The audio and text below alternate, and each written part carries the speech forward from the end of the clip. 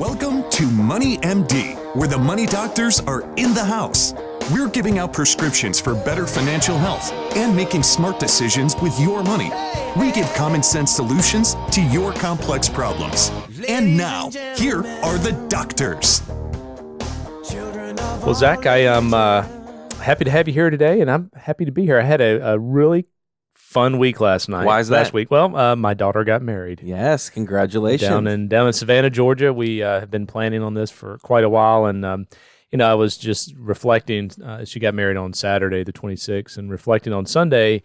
And I was a little down. It's it was interesting because it was such a big high, and it was just so much fun. And I was thinking back, it was one of the 4 best days of my life. First one, or not in any particular order, but getting married was one of them. The birth of my 2 children, 2 kids, right? And then giving my daughter away, and just really gaining a son-in-law. So but it was a phenomenal event, and just it's the prescription of the week this week. I've got something for you on that too. You gotta wait though. We can't reveal that yet. No, we can't. But that was certainly a busy week last week. And next week we've got the Masters. Masters is coming up. Yeah. I hear Tiger's in town. I don't know if I saw an article about that. I'm like, what does that mean? Yeah. I know there's no official news yet with him, but hey, his plane has been sighted. I know. It's like there's a sonar that goes off when he arrives, and everyone knows. I don't think he's going to play competitively. I think he's still at least a year off, but could be wrong. But an exciting time nonetheless. Yeah, with Masters and right here. We definitely have the pollen in full bloom, don't we? Yeah. So glad to have you here listening to us today. We've got a great show lined up today. We're going to be first talking about a super exciting topic. I mean, bonds. It's the most exciting thing to talk about Absolutely, ever. other than trust. Well, that's next. That's right. So we're going to liven it up a little bit, but tell us a little bit about that. So, we're going to be talking about why bonds do belong in your portfolio. I think, obviously, jokingly, bonds are not the most exciting, so people might not think they're necessary. But they really are an important and integral part in a portfolio, especially long term. So. Yeah, they are. That's it'll be a good discussion because we do get that question frequently. And then we're also going to talk about living trust. And should you pay the money to get a living trust? And there's pros and cons to that. We've talked about this before. Still get a lot of questions on it, so we thought we would cover that topic again. And there are some reasons to do it, but there's some reasons not to do it. So we'll cover that in a couple of minutes. And by the way, I'm John Travis. I have an MBA in finance. I'm also a Dave Ramsey certified coach, and I have I'm coming up on 30 years of experience. Wow. Man, I'm getting old. No, you're not. I'm getting older. 30, yeah. Okay. There you older. Go. How's that? That's appropriate. That's right. I'll accept that. That's right. And you are Zach Albanese. I've been in the industry about 3 years now. Have my degree in finance, and been just enjoying working here with John for over a year now. Awesome. So I've earned my veteran status. That's right. And technically, I'm getting older too. Yes, you are. There you go.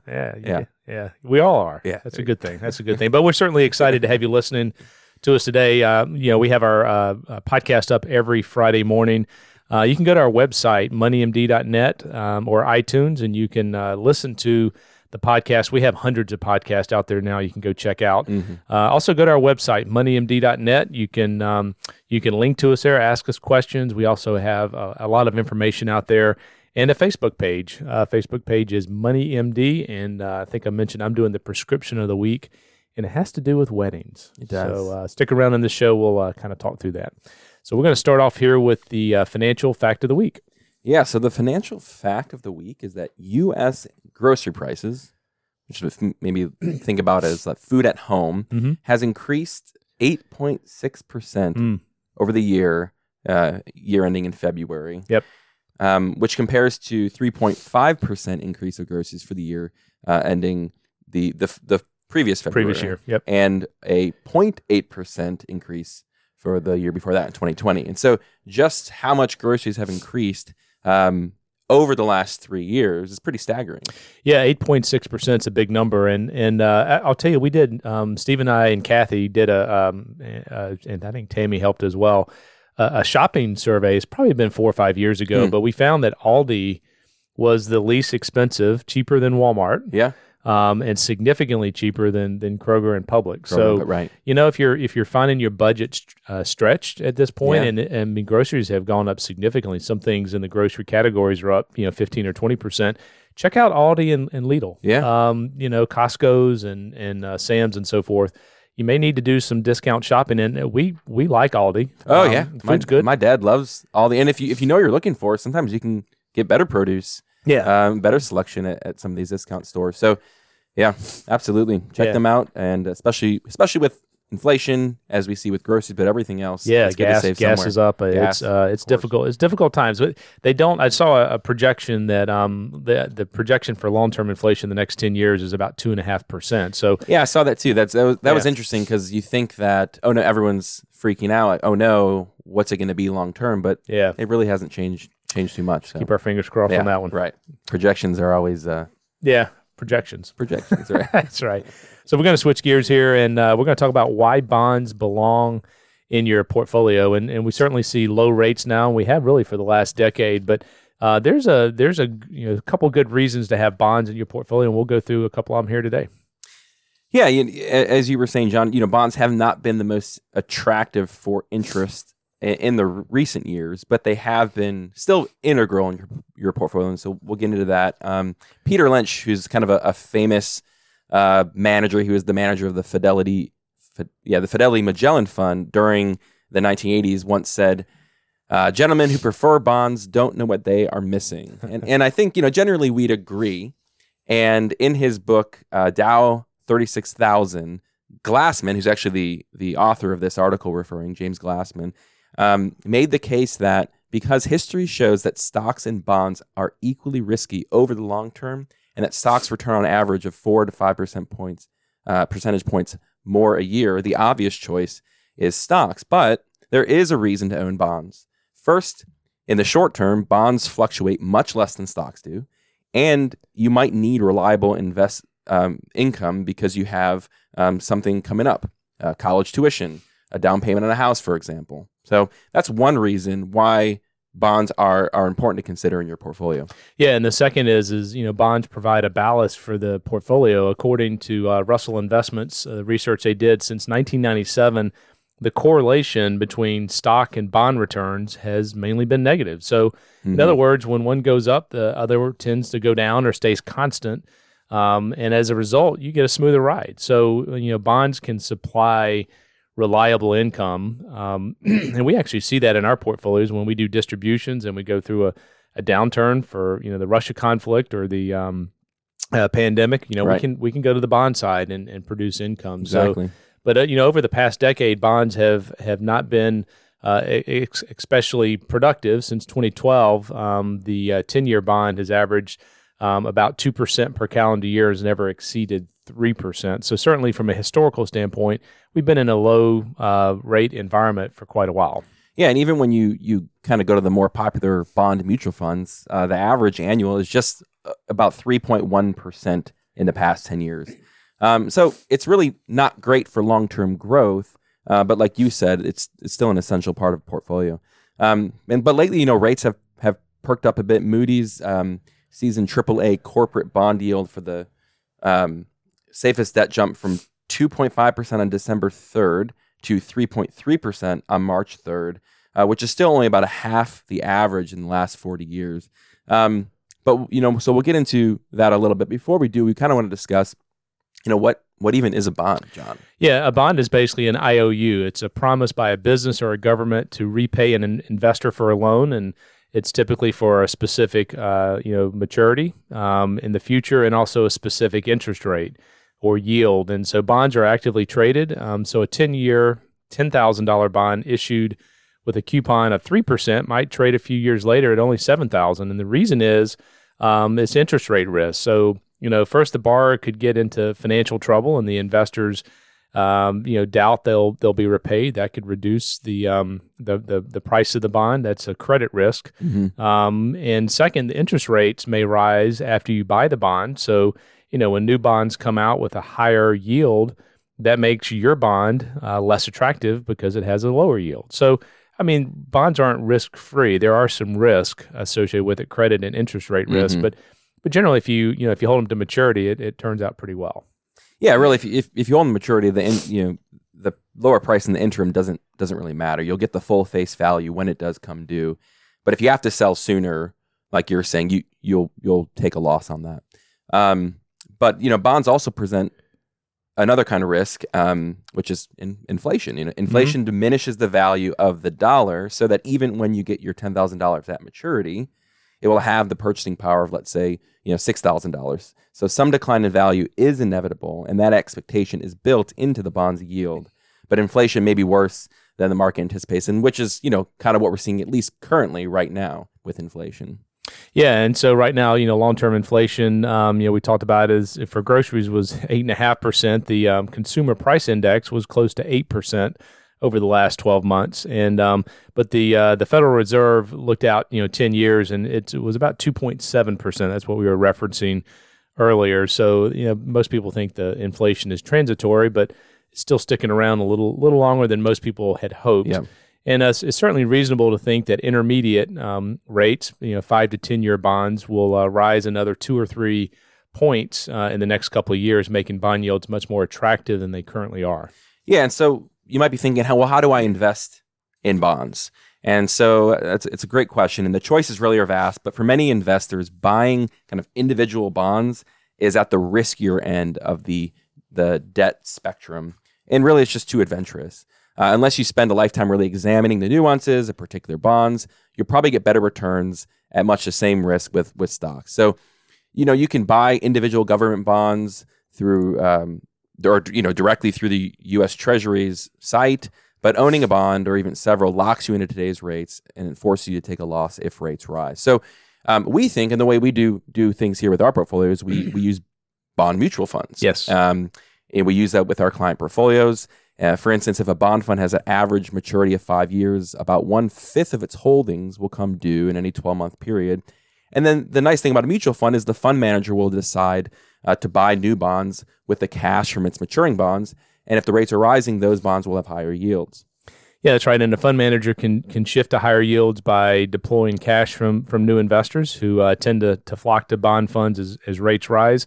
Some things to look at and consider is the duration of the bond. The longer the duration, the more movement from interest rate changes the value of that. So if interest rates rise by 1% and the duration of your bond is, 10 years, which is pretty long in today's world, you could have a 10% decrease in the value of it. So in a rising interest rate environment, it's better to be in shorter term bonds, as they're not as sensitive to interest rate risk.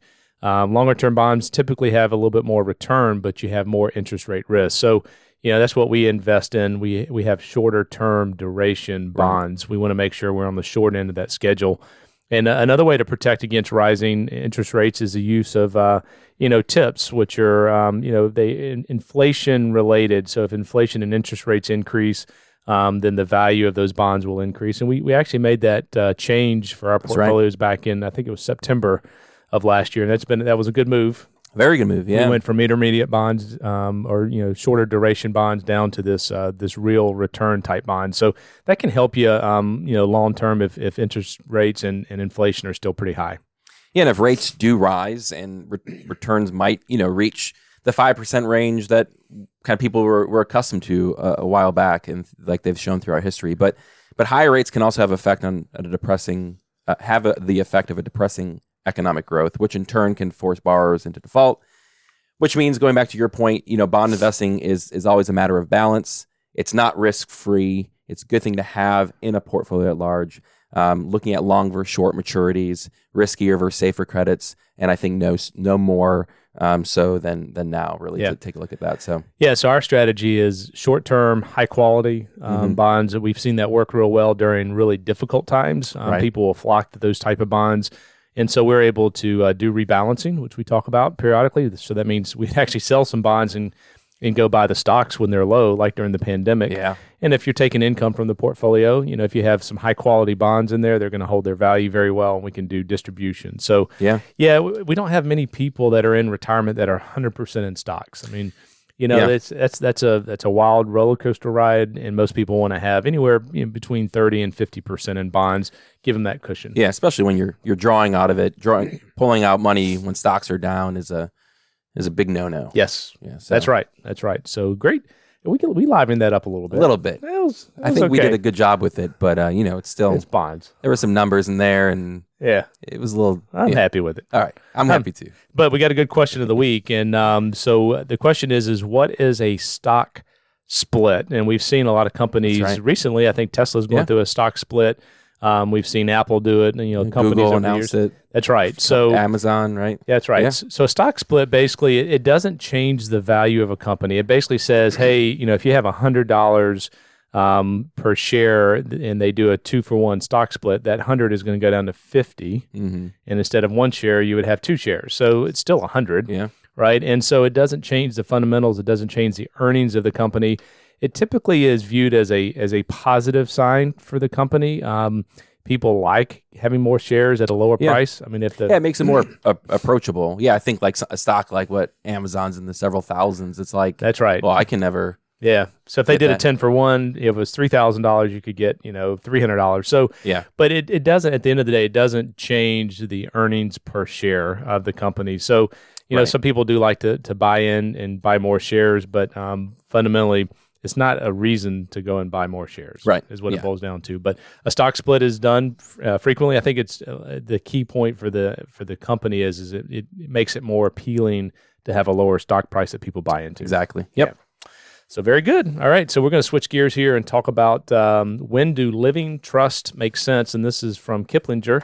A lady named Sandra Block wrote this recently. And, trust can solve a lot of problems, but like all tools, it can certainly be misused. So, if you're putting together an estate plan, you've obviously probably heard the benefits of a living trust. Assets placed in a trust, they don't go through probate, which is a very time-consuming, sometimes can be a costly process, depends on what state you live in. In addition, a living trust, also known as a revocable trust, allows you to designate a trustee to manage your estate after you're gone. And this is, one of the really important benefits of a trust. If you have heirs that are minor children or adults who are unable to handle a large inheritance, we see people using trust for those two situations. But although living trust can streamline the disposition of your estate, there's a lot of opportunities to make costly missteps, particularly when it comes to transferring assets to your trust. So we certainly always recommend go consult an attorney on this. Absolutely, we are not lawyers and legal folks here, but we do deal with living trust and revocable trust a lot with our clients. That's right. So we do know a lot about it, but we always recommend certainly talk to an attorney in this.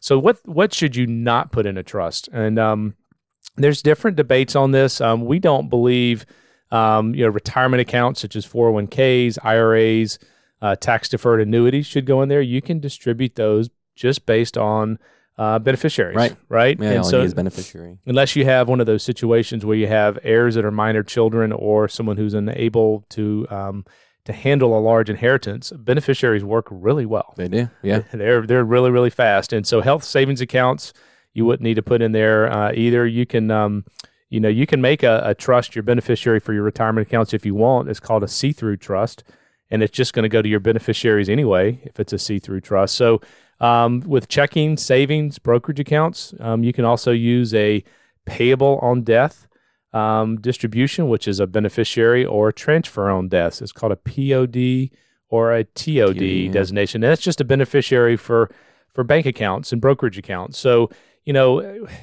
it depends on your situation, which is why you need to talk to either your financial advisor or your lawyer. But just making a trust to distribute to your kids, it's not necessary. You could do that through a beneficiary, and it would be a lot easier. Yeah, and it seems like most people we engage with, actually very few, it seems, actually need a trust. Yeah. I don't know if that's true. what you see as well. Yeah, so. yeah. There's some other reasons that are associated with it, but primarily, if you're just giving this money to your kids or even your grandkids, beneficiaries can work. Yeah, they do. Yeah, and so, but what are some assets that do belong in a trust? A common misstep is to set up a trust and then fail to fund it. And funding a trust typically involves retitling property in financial accounts. And John, as you were saying, you and your attorney should come up with a detailed inventory of assets that do belong in the trust. And so one thing is real estate, including your home, which might be, your largest asset. And it's appropriate to place your largest asset in your trust if it's necessary. And so doing so will decrease the time required to transfer the home to your heirs in the event of your death. And if you own property in another state, vacation home, for example, transferring the title to a living trust will enable you to avoid going through probate in more than one state, which is a lot. So you'll need to create a new deed that transfers ownership of the property to your trust in order to do that.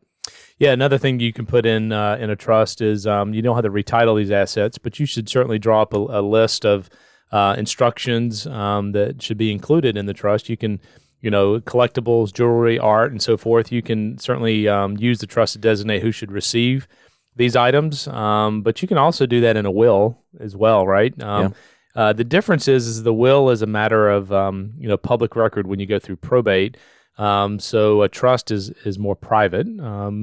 I don't know. I just don't see many people going out there researching what's going through probates. I mean, maybe there are. I don't know, but the trust does is more secure and it's not public record basically, whereas going through probate would be. So the question is like we're talking about is, do you really need a trust? And as we've explained, the living trust certainly requires legwork.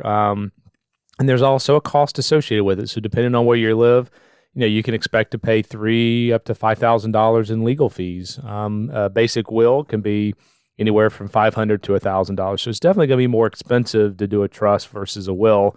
And a living trust may be worth the cost if it reduces the hassles of going through probate. Right. If you've served as an executor of an estate, you understand probate is not easy. But fun, I'll tell you that the cost piece in South Carolina, Georgia is not a significant issue unless you have a large estate. So if you have an estate that's less than $1 million, then the cost of going through probate is going to be less than what you would pay for a trust. For a trust, right. Right. So the cost, maybe some states like California or New Jersey, maybe that's different, but in this area, there's just not a significant probate cost to justify. That would not be the only reason to get a trust. Right. Is to not have the probate cost, because you're going to pay more in the trust than you would in probate. Yeah, exactly. So. And so I think if that's kind of your situation, then you probably don't need a living trust. In addition, as we were mentioning earlier, most of your money is in, or if most of your money is in retirement accounts, you might not need a living trust because, as we mentioned, beneficiaries do that process really well. And it avoids probate. And same thing with life insurance. With a named beneficiary, that won't go through probate either because the death benefit will just go right to the beneficiary. You can also arrange to make bank and other accounts payable upon death to your heirs, as you were mentioning, John. Yep. In which case, those won't go through probate either. So property owned jointly, such as a home owned by you and your spouse, it just will transfer to the surviving owner outside of probate as well. So think about your situation. I think that's why it's always important to sit down and talk to somebody. Yep. Because then you really can see what will not go through probate. Do you need a trust, or are beneficiaries sufficient? Yeah, and there's also some myths out there which we're going to kind of talk about here. And one of them is a living trust will help you avoid estate taxes, and that is false. There are ways to reduce your federal and state, estate taxes, but a living trust is not one of them. If your state is large enough to potentially expose you to estate taxes, you should certainly meet with an estate planning attorney and figure out how to reduce the size of your estate. So the estate tax threshold right now is $12 million, right? And for a married couple, $24 million. So unless Congress acts, that exemption could drop to in the $5 million range, which is still very high. But doing a living trust does not impact your taxes at all associated with this. So that is a myth sometimes that people don't understand. And also, if you have a living trust, another myth is you don't need a will. And, it's unlikely that you're going to include everything in your trust. So you do need a will. You may add assets between the time you draw up your living trust and your death. Now, your attorney may recommend a document called a pour-over will, which basically transfers to the trust anything you've excluded. Mm-hmm. But in addition to the will, there are some other things that you need, that we're going to talk about here in a minute, but financial power of attorneys and so forth. And certainly if you have minor children, and this is one of the really important reasons to have a will is if you have minor children, then you need to have a guardian. That's right. That's named in there. Your assets are one thing, but then your kids, you need to make sure that you have the proper person identified on there. They're more important than So there are assets. Absolutely. Thanks for clarifying. Yeah, sorry. In case anyone was wondering. Yeah, that's good. That's good. So there are some documents that you need for your estate, though. Yes. Yeah. So the documents that you have for your estate, you want to keep them in a secure place, home safe deposit box. Make sure your loved ones know where to find them. So that's important, because if you have a will but no one knows where it is, it's not really effective. So you may also want to give copies to your attorney or to individuals that you trust or that you've designated to play a role in your estate. You also, you want to think about your financial durable power of attorney. This gives an individual the authority to manage your money if you become incapacitated. And that's very important, as we see a lot interacting with people in their situations. That's right. So as you talk to an estate planning attorney or a lawyer who does this, I mean, these are some of the documents that we recommend that you consider: power of attorney for a financial, but also medical power of attorney. It names an individual who is authorized to make healthcare decisions on your behalf if you're incapacitated. Also, directive to physicians or a living will. This gives the type of treatments and long-term care options you prefer. Having some funeral arrangements. That's one thing I haven't done. I have not talked to Tammy about it, but I don't know. I mean, just document. That's not real fun to think about. No, you kind of brought me down a little bit there, I'm sorry, but I did go to a funeral recently of a good friend, and I don't know, it just got me thinking a little bit. So I need to probably document that. So that's my homework coming out of here. Okay, I'll remind you. Yeah, so make sure you have a list. I mean, we have a really good item on our website, moneymd.net. It's a financial account inventory sheet that you can list, life insurance policies, but you can also list some of these estate planning documents that you have. You can keep them all together. Like you said, make sure you share that with loved ones. They know how to access them and where they are. Yeah, and like you said, it's not necessarily fun to have funeral arrangements written down, but it really is helpful to the people who have to take care of your estate. And it's just nice to know you've thought about these things, you've planned for these things. And I think that, and it really doesn't take much time initially. You just got to do it first, and then I think you'll kind of reap the benefits of that in the long term. Yeah, and we do see. I mean, I'm sure everyone listening out there has had folks, either friends or family, that have passed away suddenly, and we just don't know. And so you gotta plan and take care of your loved ones. It's a way that you do show your love to them, making sure you have all that documented together. Right. So, alrighty, well, that's trust. We got trust and bonds. So this last one's prescription of the week is dear and near to my heart. That's right. So when getting married, or quite frankly for any type of event, vacations or car purchases, you got to set a budget. So I'll specifically talk about getting married with Danielle and her husband, now Justin. We basically gave them a budget on the front end of it. Yeah. And we said, hey, we will pay up to this level, and anything above that, you're going to cover it. Yep. And so they both work. They're both employed in professional jobs. And so, people were asking me, is it stressful? You're always writing checks. Well, I didn't always write checks. Yeah. And basically it allowed Justin and Danielle to determine what they wanted without me saying, how much are you paying for that cake? I just didn't get into those details. The granulars, because it didn't matter to me. So we had set a budget on the front end. It really helped the process. We had no disagreements on money. I had some input, very limited input on it, which was fine. It wasn't my wedding. But setting budgets on things is really important. Again, vacations are important. Yeah. When you buy a car, any type of big event, if you can set that goal, communicate it, and just get everybody on the same page. Yeah, like you were mentioning, it's just really helpful to all the parties involved to, you don't have to scrutinize every decision, but just say, hey, in your case, I want to give you this amount, and any amount more you pay for it. And it's like, great, thank you. And you're not there, when they're making decisions on, because there's a million decisions. So I'll give you an example. Yeah. When they left the wedding, they had a sparkler exit. Okay. And everybody had a sparkler. Yeah. And, if I would have been directly paying for it, I would have been like, how much does that cost? Is that necessary? And instead, I was like, oh, that sounds fun. That's fun. Right. So, and I had a great time lighting the sparkler and, so it just kind of took away the stress. Right. You can enjoy it more than be worried about the dollar cost. That's right. Yeah. Yep. That's a prescription of the week. That's a good prescription.